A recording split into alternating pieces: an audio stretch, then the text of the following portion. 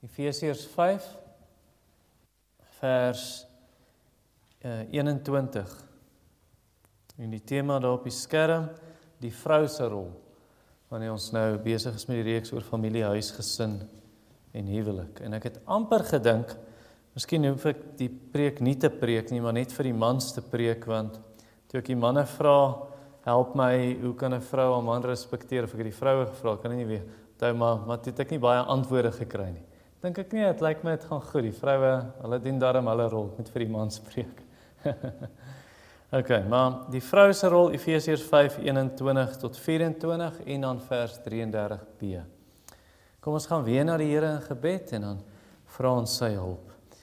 Here, ons het regtig U hulp nodig. Partymal is ons soos 'n kind wat dink ek kan self en dan maak ons 'n gemors en dan moet ons terugkom en sê, jammer Here, ek kon nie self nie. So ons bely maar weer ons afhanklikheid, vra dat U ons help om te doen wat Micha ons sê, om geregtigheid lief te hê, om goedhartig te wees en om nederig met ons God te wandel. Wil U ons ook lei wanneer ons die woord hoor, selfs die kinders. Hulle ouers moet hulle help om lewensmaats te kies. Die kinders gaan eendag daai besluit moet neem. Help hulle om te leer wat wil U hê. En die enkelmense, die weduwees, die geskeide mense, die getroude mense, die weewenaars, almal van ons, Here, het maar hierdie dinge nodig en ek vra dat U met ons praat hier uit. Amen. Ek onthou in 2009 op RSG, toe het ek nou op die internet in die voorbereiding, toe gaan soek ek hierdie om te kyk, kry ek dit nie dalk op RSG se webtuiste nie, maar kry dit nie daar nie. Maar ek het hier nou artikels gesien wat hier oor gaan. In September 2009 toe is daar 'n gesprek op Praat Saam met Freek Robinson. Toe het hy 2 professors gehad van die Universiteit van Johannesburg. Die een was professor Hansie Wolmerans wat uiters liberaal is, ekstreem liberaal. Dis daai eens die opstanding van Christus ontken en so aan. En Lily Norke Meyer wat 'n feminis is, maar ook 'n professor in godsdienstige studies of iets, ek het nou 'n bietjie gekyk, wie is hierdie vrou?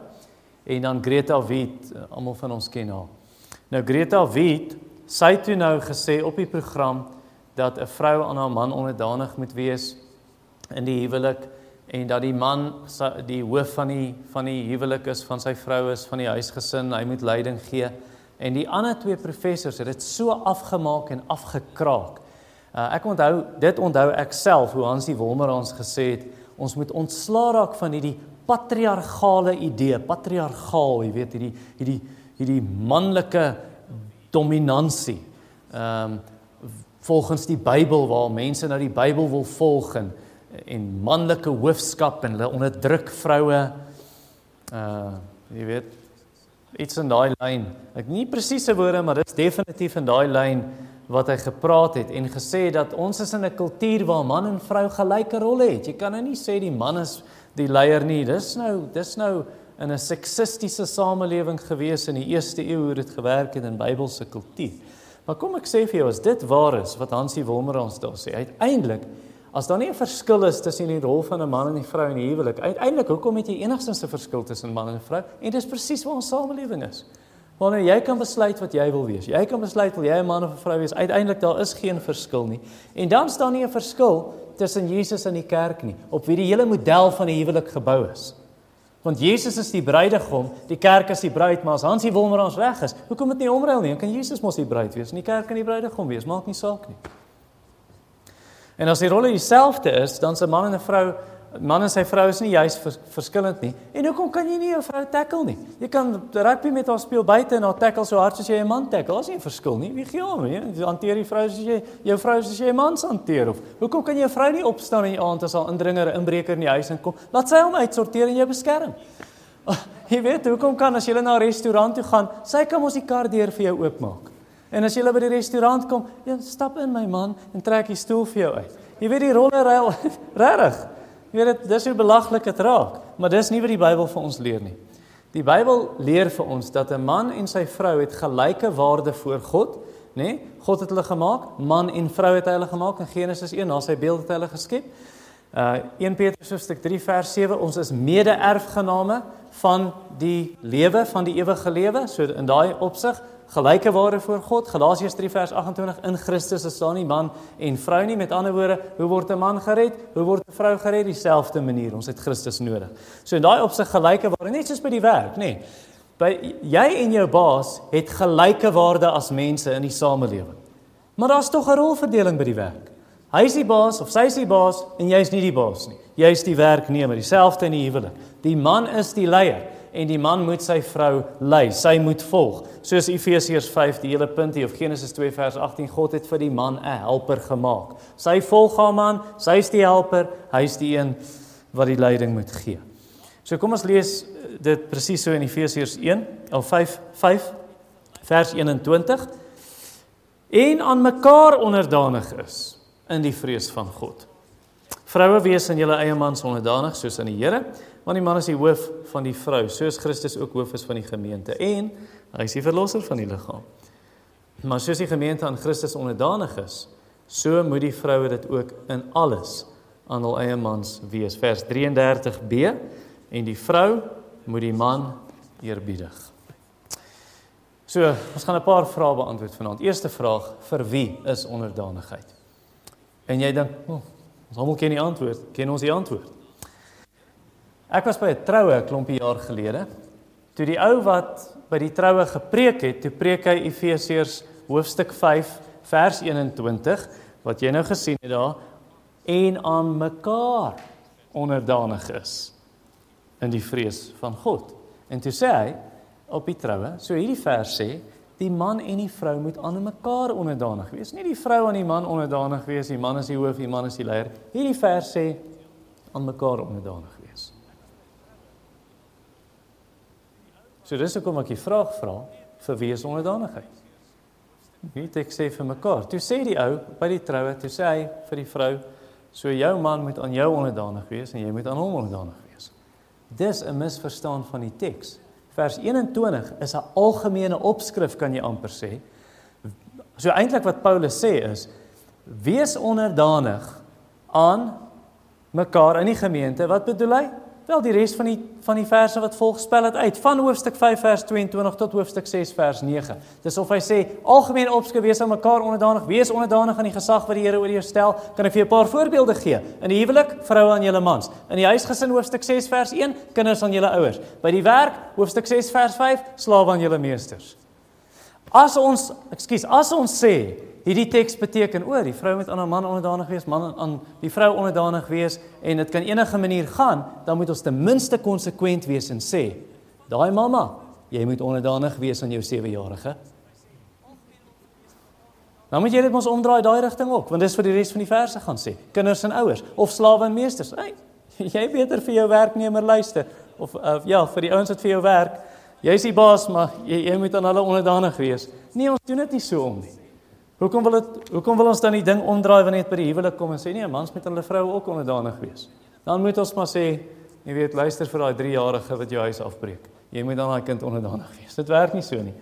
Paulus gee die opskrif en dan sê hy, hier's voorbeelde. Vroue aan mans, kinders aan ouers, slawe aan meesters. Want as jy die ding gaan omdraai, eindig jy met 'n samelewing soos ons samelewing in Suid-Afrika. Dan kry jy studente wat kampusse en universiteite geboue afbrand. Want nee, jy weet, kan in enige rigting, jy hoef nie vir die dosente luister, die dosent moet vir jou ook luister. En dan kry jy 'n samelewing soos ons in waar werknemers hulle staak en hulle breek die gebou af en gooi die vensters uit en steek die plek aan die brand, of die werknemers.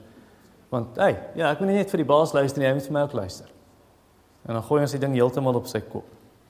Nou iemand gaan sê, ja, maar ek en my man deel die leierskap in die huis en ons is gelukkig getroud. Ja, julle is gelukkig, julle is getroud.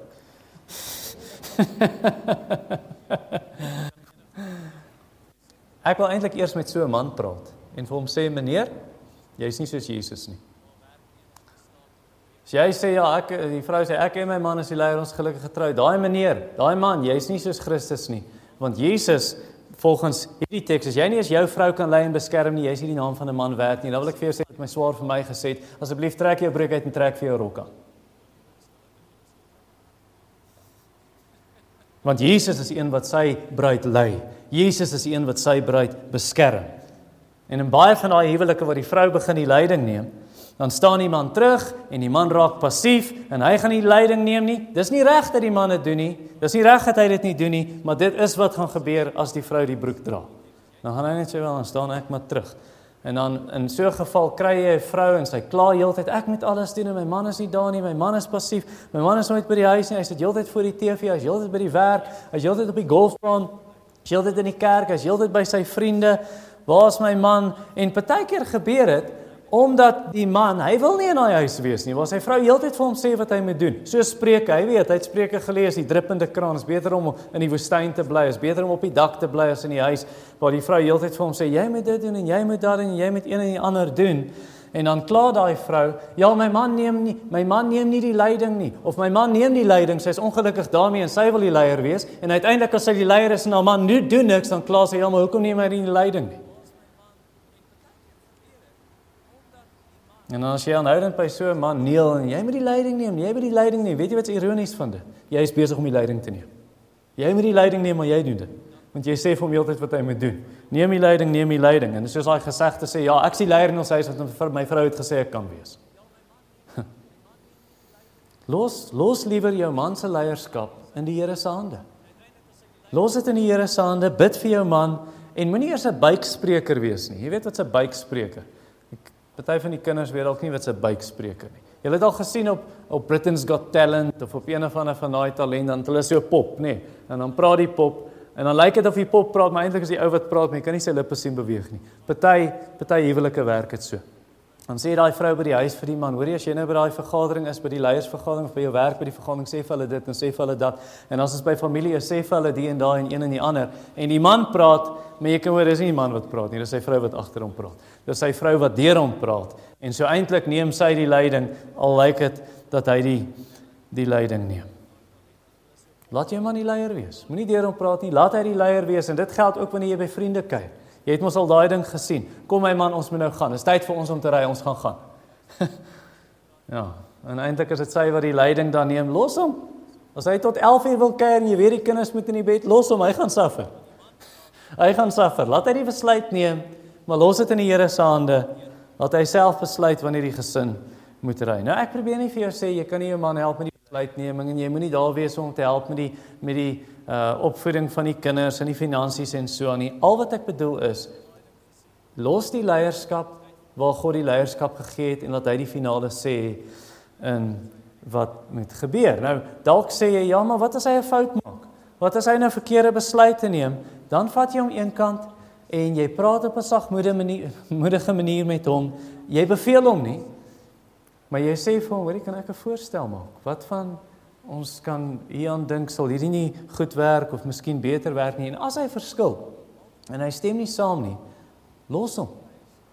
Laat hy sy besluit neem. Jy hoef nie jou man te beheer nie. Die Here kan hom uitsorteer. Die Here kan goed genoeg met hom werk. Los dit dan vir die Here. Dra dit in gebed op en as hy die gesin dan verkeerd lei, dan gaan die Here hom aanspreeklik hou en die Here gaan hom aanspreek en hom goed vasvat. Beter as wat enige van ons dit kan doen. OK, tweede vraag, wat beteken onderdanigheid? Ek onthou my ma het my vertel, sy sê, toe ek so 4 jaar oud was, dan sê sy, as sy wil hê, ek moet iets doen, dan sê sy vir my die teenoorgestelde. So sy sal vir my byvoorbeeld sê, as sy wil nou hê, ek moet buite speel, dan sê sy vir my, julle speel nie buite, en dan gaan speel ek buite. Dis daai opstandigheid, nee, selfs van so klein af in 'n kind se hart. Ek onthou op hoërskool, toe het een onderwyser, ek was in graad 10, toe gaan ons op 'n skooltoer, en ons het eintlik daar, Kimberley, deur, en toe is ons in die Noord-Kaap af, Weskus af, en 'n baie lekker toer gewees, maar ek onthou eendag in die bus, ek dink ons het in Lamberts Baai gekom, toe sê die onderwyser, vir al die seuns op die bus, hier sou dit gaan werk, julle gaan so maak, toe sê een van die matriekseuns, hoekom moet ons dit doen? Toe sê die onderwyser, 'cause those are the rules. En toe sê die matriekseun, rules are there to be broken. En toe sê die onderwyser, yes, and someone's backside is there to be broken too. En dit werk presies so, as gevolg van daai ingeboude rebellie, van die sondeval af, daar's 'n weerstand teen reëls, daar's 'n weerstand teen gesag, ek wil dit nie hê nie. En net soos Adam en Eva, glo ons die duiwel, wanneer die duiwel vir ons sê, jy het nie God oor jou nodig nie.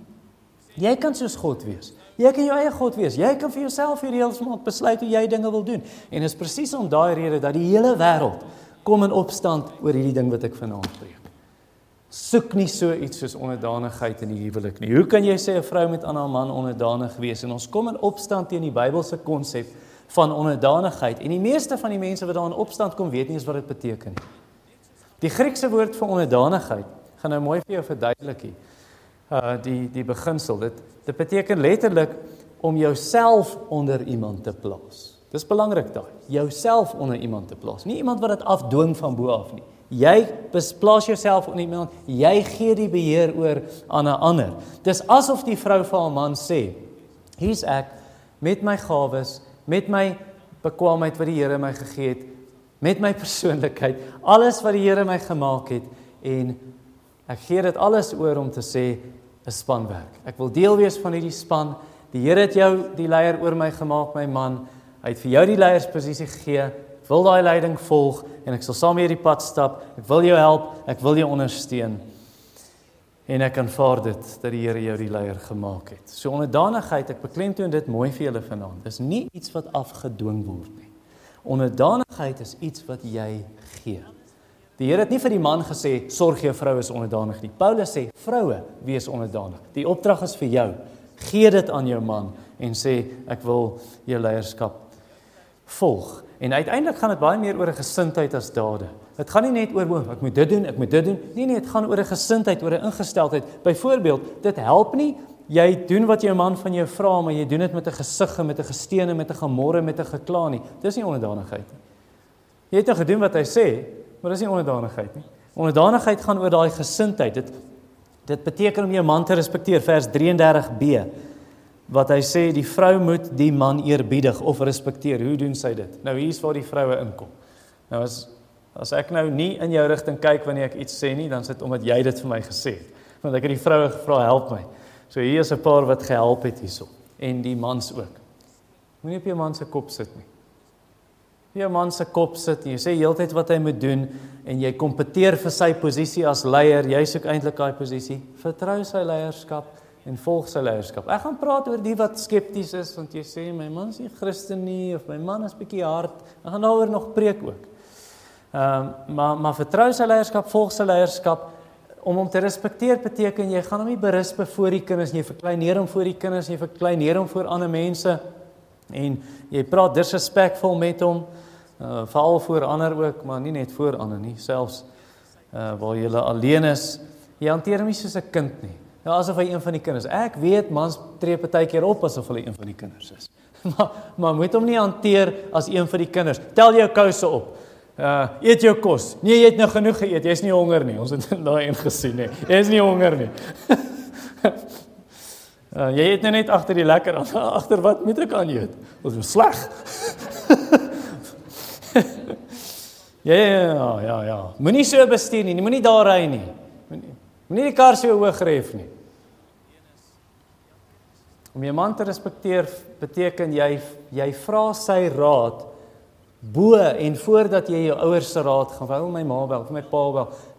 Vra jou man se raad voor jy jou vriendinne se raad vra. 1 Korintiërs 14 vers 34 en 35. Ek weet dit het implikasies. Dit beteken die man moet dan ernstig wees met die Here om raad te kan gee. Ek verstaan dit.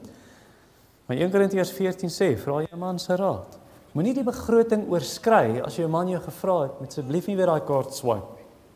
Ja, ons het mos gehoor die een vrou in die gemeente wat gesê het, ek is allergies vir plastiek, en toe sê ons in die kredietkaart, nee, dan dra ek handskoene. Ja, dit was 'n oulike grappie geweest. Maar dis 'n manier hoe jy respek wys, want hy het jou gevra asseblief om dit so te doen. En dan nie van om gaan skinder by vriendinne en jy vertel altyd hoe sleg jou man is en jy was sy vuil, was goed voor almal. Dis nie om respek te wys aan jou man nie, of al ewig probeer om hom te verander. Ja, alles wat jy in jou vermoë kan doen, ek moet hom verander. Los waarmee jy besig is, wanneer hy met jou wil gesels, hy wil bietjie praat. Gee jou volle aandag. Ek weet dit werk andersom, manne, julle beurt kom, ek gaan van die manne ook preek. So vroue moenie bekommer wees nie, hulle gaan volgende week hulle beurt kry. Nie dadelik raad gee nie. Luister net eers, hy het 'n moeilike dag by die werk en nou sê hy vir jou, ek het hierdie krisis by die werk nie. Jy sê, ja, maar jy moet so maak, jy moet vir hulle dit sê. Wag net, laat hy net klaar praat, dat hy bietjie sy hart uitpraat. En wanneer jy met hom praat, praat sag. En praat mooi, moenie skreeu nie. Jy het ons al vroue gehoor skree op hulle mans, en natuurlik andersom ook, mans op hulle vrouens. Nie skree nie, heeltyd vir hom korrigeer voor ander mense. Nee, dit was nie 'n blou kar nie, dit was 'n rooi kar. Nee, dit was nie 'n donderdag, dit was 'n dinsdag. Nee, dit was 'n dinsdag. En korrigeer hom heeltyd in die gesprek, en hy begin die storie, en jy sal dit vir hom klaarmaak. Verdra sy swakpunte, en komplimenteer hom op sy sterkpunte. Sê vir hom jy is lief vir hom. Sê vir hom jy is bly die Here het hom gegee in jou lewe om jou te lei. Doen dinge saam met hom. Hierdie is als maniere van respek wys. Miskien is jou belangstelling nie eens dieselfde nie, maar gaan doen daai dinge saam met hom. Deidre het my na 'n Ferrari dag toe gevat by Kyalami. Sy hou nie van Ferraris nie, ek hou van Ferraris. Maar sy het dit gedoen, sy het sommer die ding georganiseer. Dit was lekker. Doen dinge saam. Sit by hom. Hou sy hand vas. Daar's 'n manier om te wys, ek respekteer jou. Ek is met jou, ons is 'n span. Waardeer as hy iets vir jou doen, maak jouself mooi vir hom. Jy hoef nie 'n oudste Mickey Mouse teamp aan te trek nie. Doen dinge waarvan hy hou. Byvoorbeeld, jy weet, sy gunsteling kos. Deedre weet nou al, sy's gaaf. Moenie die mixed veg in die mins gooi nie. Laat dit eerder stoom en sit dit dan in die rys, sodat die pap kook nie. Jy moet ons nie met 'n man se vleis rondkrap nie, Johan. En dan wees bly as hy van die werk afkom. Net bly. Ek weet, jy het ook 'n lang dag gehad en hy het 'n lang dag gehad, wees bly. Alraai, derde vraag, aan wie moet jy onderdanig wees? Ek onthou hierdie toe ek 'n student was, een van die studente, 'n manstudent. Hy was briesend. Ek het Deidre gevra aan 'n dag, onthou jy dit? Sy sê, ja, ek kan dit nie eens onthou nie, maar ek onthou dit.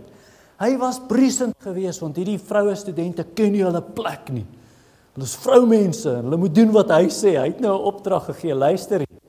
Ek wil vir daai ou herinner aan vers 24. Die Bybel, waar sê die Bybel, of vers 22 eintlik, waar sê die Bybel vroue moet aan 'n mans onderdanig, waar sê die Bybel vroue moet aan mans onderdanig wees? Kan iemand my die vers gee? Daar is nie so vers nie. Wat sê vers 22? Lees mooi. Vroue wees aan julle eie mans. Die Bybel sê nooit vroue moet aan mans onderdanig wees nie. Wees aan jou eie man onderdanig. Nou in praktyk beteken dit twee dinge. Die eerste ding is, moenie jou man se leierskap bevraagteken, maar as iemand anders se man vir jou vra, hoorie, sal jy dit doen? Ja, dan spring jy dadelik, jy reageer. Vers 22 sê, wees aan jou eie man onderdanig. Ek het al gehoor hoe man sê, ja nee, as ek vra my vrou, sy bevraagteken my leierskap, maar laat 'n ander man nou vra, onmiddellik sal sy dit doen. Nee, hierdie vers sê aan jou eie man onderdanig, is die eerste implikasie. Tweede implikasie, moenie dink jou meisie hoef aan jou onderdanig te wees nie. As jy nie getroud is met die vrou nie, jy is nie al leier nie.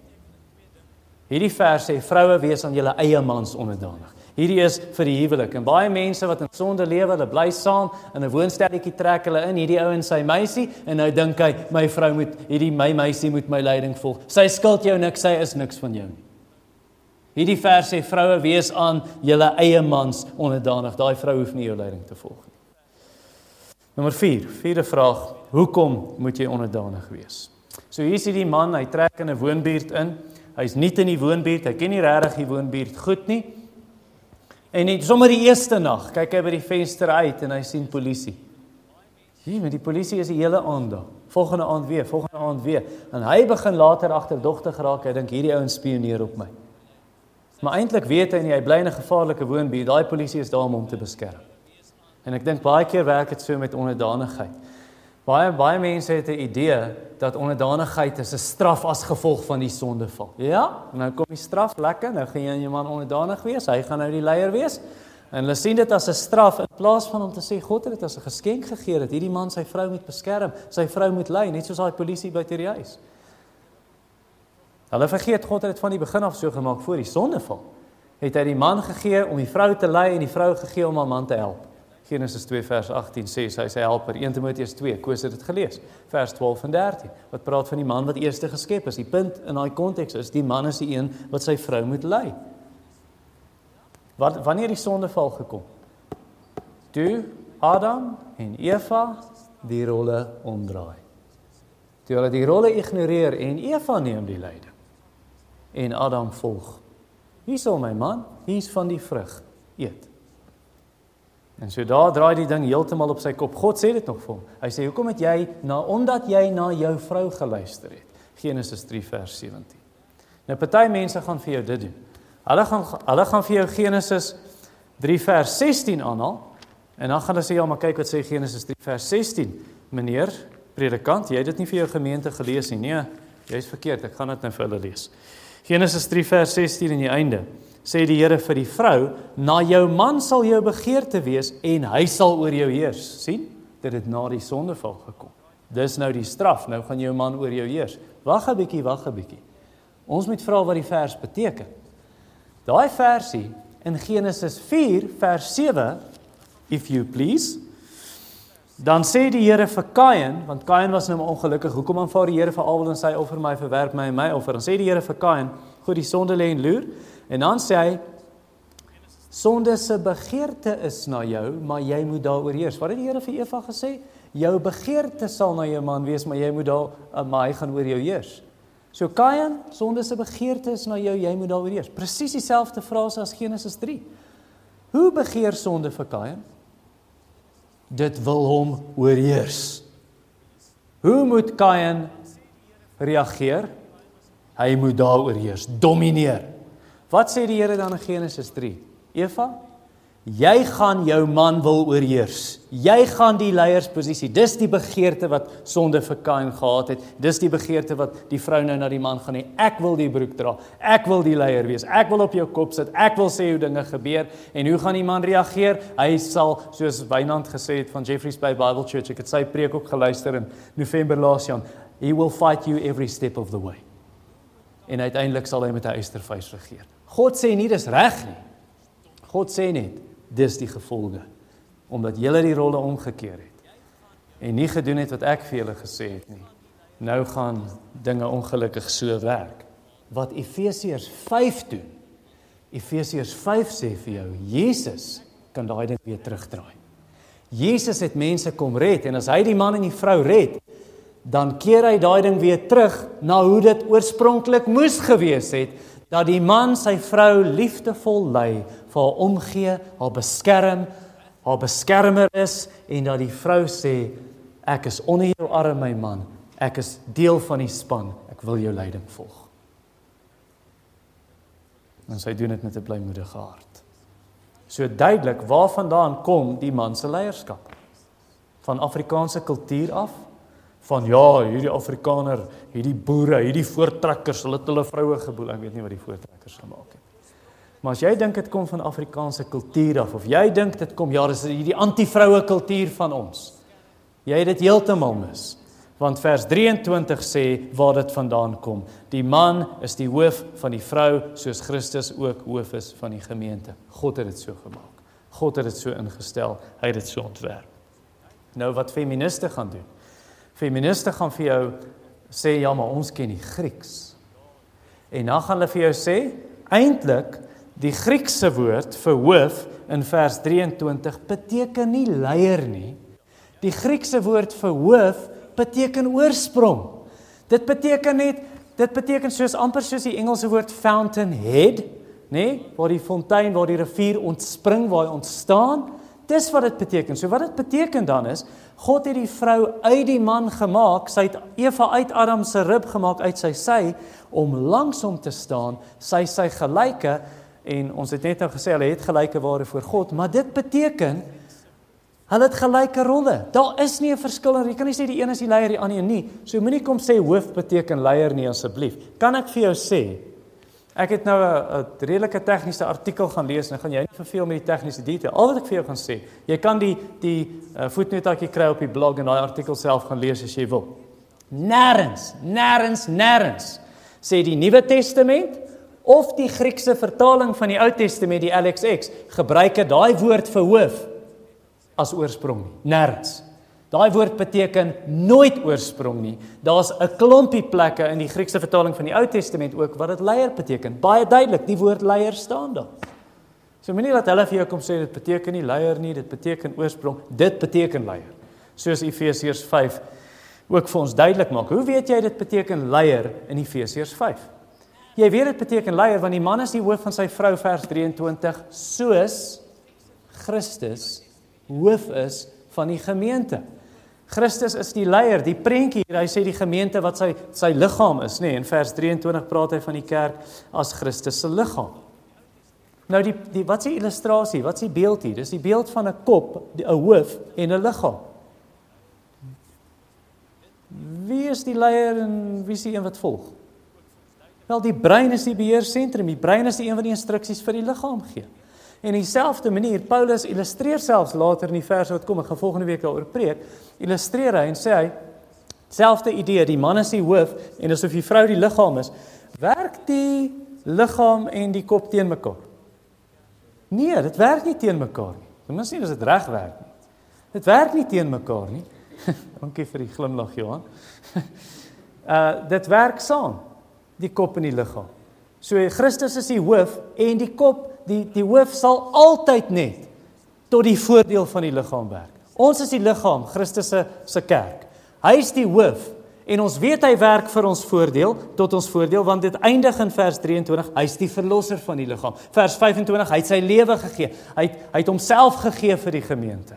En presies dieselfde in 'n huwelik. Hoe die man en die vrou, moenie hulle sien oor die hoof en die liggaam. Hulle is nie teen mekaar nie, hulle moet saamwerk.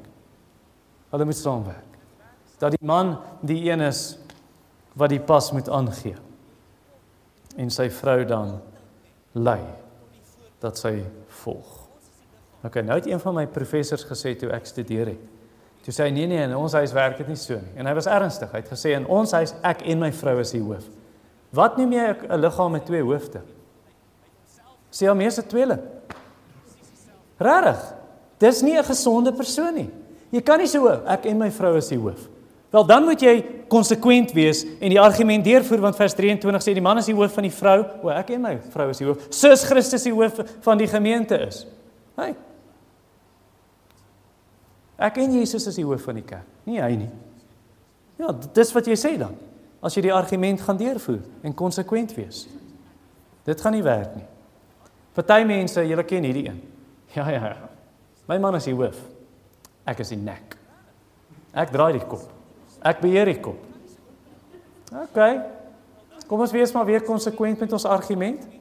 Die man is die hoof van die gemeente, soos Christus die hoof van die gemeente is die nek. Ons beheer Jesus. Ons draai hom. Is dit waar? Dan kan jy nie sê die vrou is die nek wat die man beheer.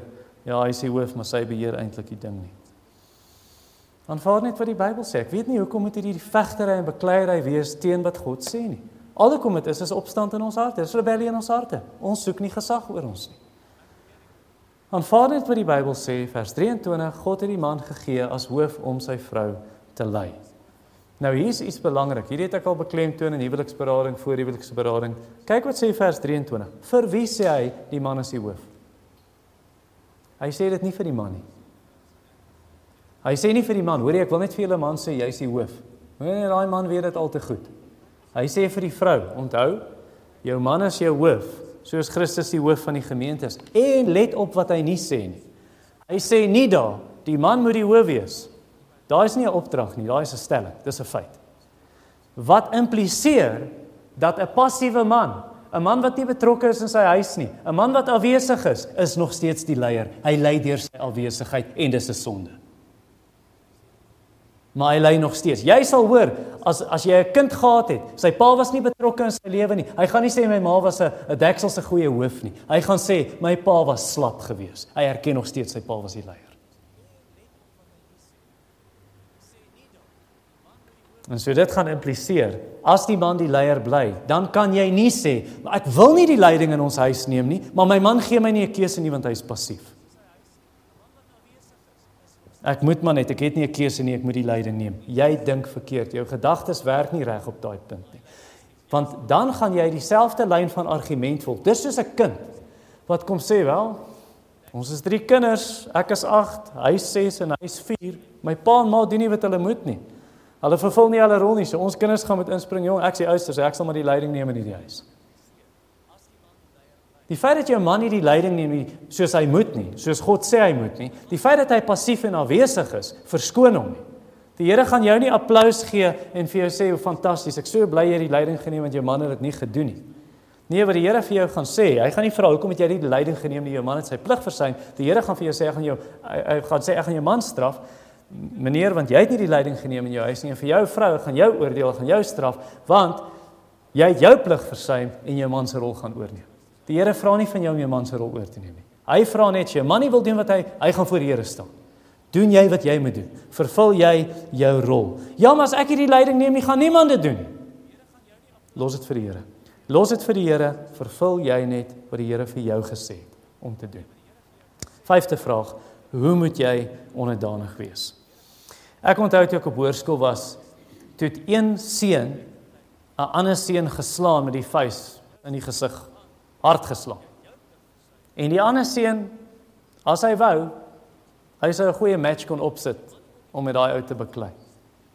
En hy het niks gedoen nie. Hy het hom deur die gesig geslaan en hy het net gestaan en vir die ou gekyk.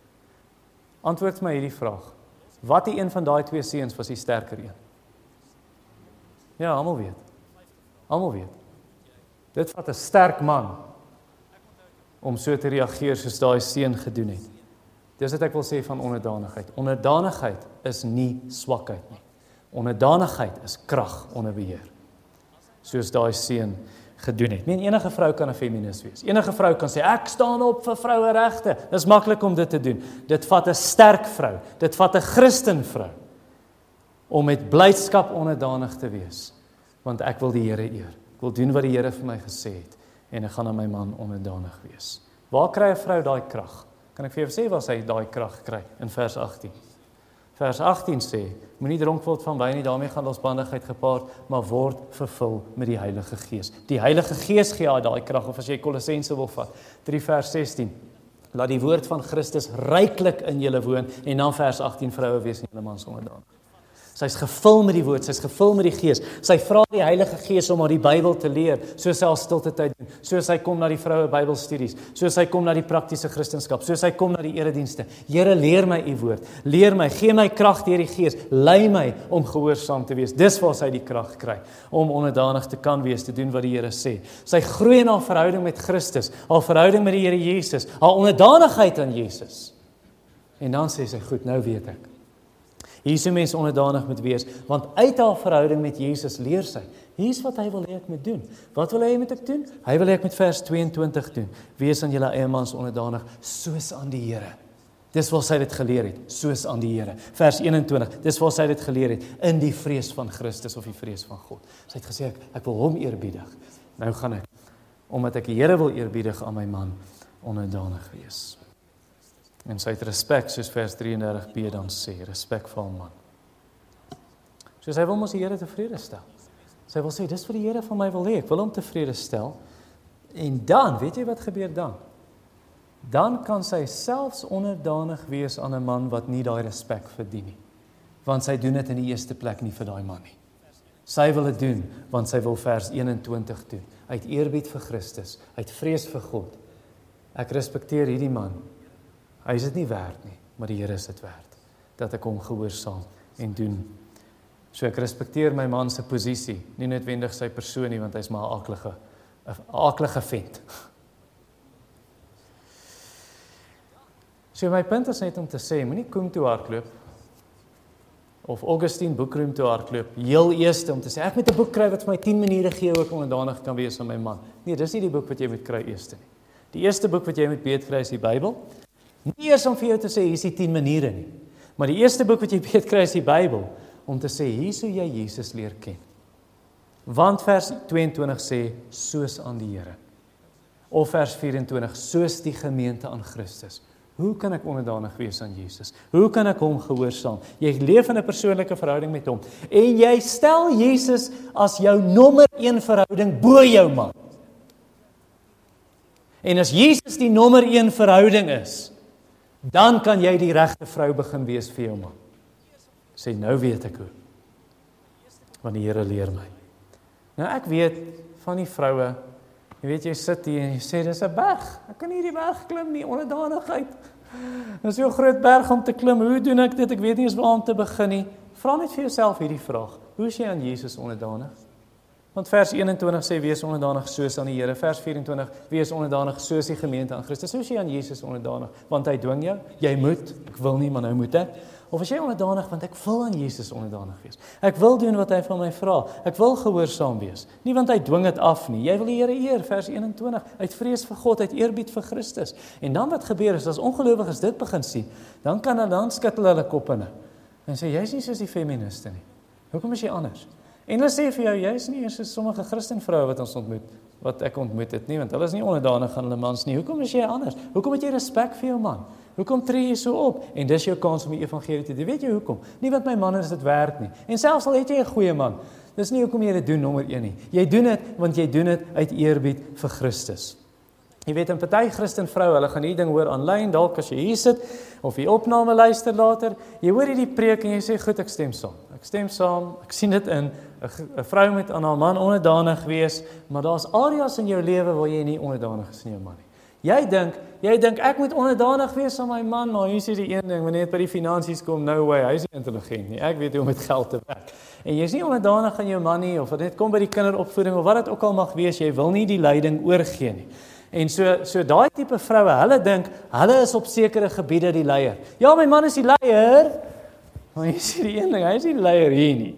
Jy weet, net by my beursie kom, of wat ook al, hy is nie die leier, die een wat verantwoording doen in daai areas en wat hoofskap het in daai areas. En daai vroue dink, die huwelik werk soos die weermag. Nee, want in die weermag, 'n samajoor is 'n onderoffisier. Hy is nie 'n offisier nie. 'n Kaptein is 'n offisier. Hy is bo samajoor. En toe het ek gesien, toe ek op hoërskool was, ek gaan op 'n kadetkamp, ons is by hoërskool Kushke in Polokwane, nou, ons daai tyd Pietersburg.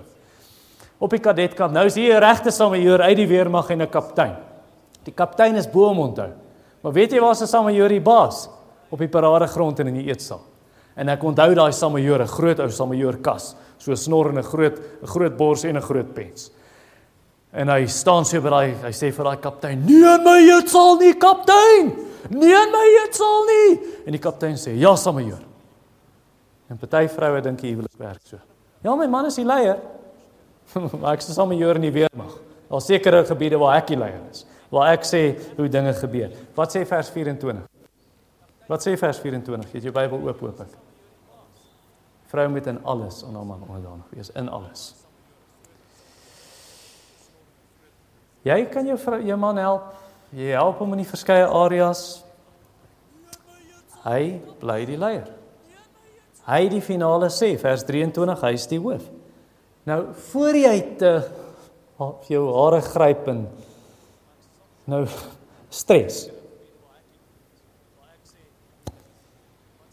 As hy die leier is, beteken dit, the buck stops here. Hy gaan verantwoording doen. Hy gaan verantwoording doen as hierdie skip sink. Hy gaan verantwoording doen as dinge skeefloop. Hy gaan verantwoording doen as verkeerde besluite geneem word, selfs al het sy vrou dit geneem. Genesis 3 vers 9 tot 11. Wie het eers die vrug geëet? Wie het eers die vrug gevat? Eva. Vir wie het God kom sê, waar's jy? Vir Adam. Adam, waar's jy? Die man doen verantwoording. So moenie te gretig wees en jy wil die leierskap vat nie. Dan is jy die een wat gaan moet staan en verantwoording doen. Nou vra van die vroue miskien hier vanaand, okay, ek het misluk, ek het nie dit gedoen soos die Here wil hê nie, ek het ernstig droog gemaak. Dalk sê jy selfs, ek is geskei. En ek kyk terug en ek was nie 'n onderdanige vrou soos die Here wou gehad het nie. Hier is wat jy moet doen dan. Vra die Here om vergifnis eerste en dan vra jy selfs jou ex-man om vergifnis, selfs al is hy die sondebok wat eintlik verantwoordelik is vir die egskeiding. Hy is die een wat groot droog gemaak het. As jy weet, ek het ook maar seriously droog gemaak, ernstig en nie onderdanig gewees nie. Dan doen die ding reg. Selfs as jy getroud is, jy's getroud, vra die Here se vergifnis, vra jou man se vergifnis. Moenie bekommer nie, ek kom by die manne volgende week. Ek kom by die manne. Maar vra die Here jou om my te help. En sê, Here, ek was nie 'n onderdanige vrou nie, help my. Help my om te verander, help my om gehoorsaam te wees aan die woord. Okay, en nou kom die vraag van party vrou, ja, maar ek het 'n ongelowige man. En hy's 'n skurk. Hy hanteer my sleg. En dan, wat as hy my vra, en hy het dit al gedoen, wat as hy my vra, ek moet saam met hom sonde doen, wat dan? Wel dan lees jy van vers 22. Vroue wees in julle eie mans onderdanig, soos aan die Here. Kan jy sonde doen? As jy man jou vra? Nee. Nee, dan antwoord jy wat Petrus en die apostels gesê het. Julle moet self besluit, moet ons meer gehoorsaam wees aan God as aan mense. Nee, jy moet meer gehoorsaam wees aan God. Jy sondig nie saam met jou man nie. Kom ek sluit af met hierdie storie. Ek het hierdie storie gelees, 'n aaklige storie. Dit is 'n baie hartseer storie en dit is 'n ware storie. Dit is van 'n man en vrou, die man se naam is Gordon. Dalk is dit nou 'n skuilnaam in die boek, maar Gordon en Emma. Gordon is 'n predikant. En toe trou Gordon en Emma. En almal het gedink by die troue wonderlik en kyk hierdie gaan 'n voorbeeldige huwelik wees, alles behalwe. Op die witbrood. Toe sê Gordon vir Emma, ek wil net vir jou laat weet, ek het nie met jou getrou omdat ek vir jou lief is nie. Ek het met jou getrou want dit is makliker vir 'n getroude predikant om werk te kry as 'n ongetroude een. Vir 40 jaar is hulle getroud. Hy hanteer haar soos gemors. Hy slaan haar nou nie in sulke dinge nie. Maar hy het selfs 6 kinders. Hy het openlik erken aan haar, na die 4de kind het ek egbreek gepleeg, maar asseblief moet nie van my skei nie. En hy het aangedring dat sy nie skei nie, want anderster kan ek nie in die bediening verder gaan nie. Kan nie 'n predikant wees dan. Sy het geveg in haar eie hart om nie bitter te raak nie. Sy het in 'n kamer geslaap saam met die 2 meisies, dis hoe hulle huwelik was. 4 seuns het 'n kamer gedeel, hy het in sy eie kamer geslaap. Sy het by die Here gepleit, Here help my, ek wil nie bitter wees nie. Help my om aan te hou groei in my verhouding met U, om reg op te tree. En sy het dit gedoen, na die beste van wat sy kon, die Here probeer eer. Na 40 jaar toe is hulle uiteindelik geskei. En sy het aangehou bid dat die Here haar man sal red. Kan jy dit dink? Bid dat die predikant gered word. Bid dat die Here haar man sal red. Geskei na 40 jaar. En ek dink sy het gronde gehad vir egskeiding. Ek weet nie wie dit geïnisieer nie, die boek sê nie. Maar sy het selfs na die egskeiding skryf sy vir hom elke jaar 'n kaartjie op sy verjaarsdag en sy het redelik gereeld vir hom briewe geskryf en hom opgeroep tot bekering. En gesê kom terug na die Here, kom na die Here. Vertrou op Christus, word gered. En eendag toe breek die Here se lig deur en die Here red hom. Hy sien die waarheid, hy besef sy verlorenheid, sy sonde. Hy vra die Here se vergifnis, hy skryf 'n brief vir sy vrou. Hy pleit by haar, vergewe my vir hoe ek jou hanteer het, ek het gesondig teen jou. En die Here het nie daai huwelik weer bymekaar gebring, hulle het nie weer getrou nie, maar daai ou se lewe, Gordon se lewe het drasties en dramaties verander daarna. En hy het gegroei in die Here en uiteindelik hy is op sy sterfbed, sy het gesterf. Hulle is altyd vandag by die Here. Ek wens Emma se situasie oor niemand nie. Maar ek sê vir jou, die Here het Emma se gesindheid gebruik om vir Gordon na die Here toe te bring. So my wens is dat Christen vroue 'n sagmoedige optrede en 'n onderdanige gesindheid aan hulle man sal hê en dat hulle op daai manier ander mense vir Jesus sal wen en in party gevalle selfs in ons gemeente hulle mans vir die Here sal wen. En dan gaan 'n hele preek daaroor doen. Oor vroue met ongelowige mans. Maar mag die Here hierdie gebruik om ons te help. Kom ons bid saam. Hemelse Vader, my gebed is dat U hierdie boodskap sal gebruik in ons harte. Ek weet dit is moeilike dinge. Dit is of die vlees rebelleer teen wat ons gehoor het vanaand en in opstand is. Maar ek vra tog, Here, dat U ons help om ons gemeente se vroue te wees wat hulle mans sal respekteer. Respek toon aan hulle mans. Al is daai man dit nie waardig nie, U is dit waardig. U is dit werd en dat die mans, soos die vers sê, hy is die hoof van die vrou. Here, dat U gee mans wat hulle vroue regtig sal lei in liefde en sagmoedigheid en met deernis en respek en omgee vir hulle vroue. Ag selfs ons wat sê maar ons probeer hierdie dinge reg doen. Here, ons skiet maar ver te kort. En ek vra dat U ons asseblief sal help om godvreesende en toegewyde mans en vroue te wees vir die enkel mense wat nie getroud is nie.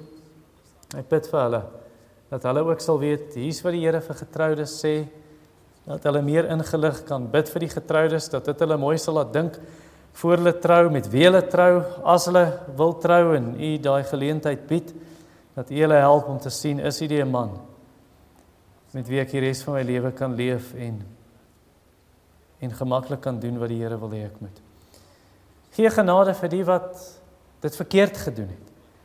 En 'n verkeerde besluit geneem het of verkeerd opgetree het in die huwelik, dat U vir hulle help om te bely en te verander deur die krag van die Gees. In Jesus naam. Amen.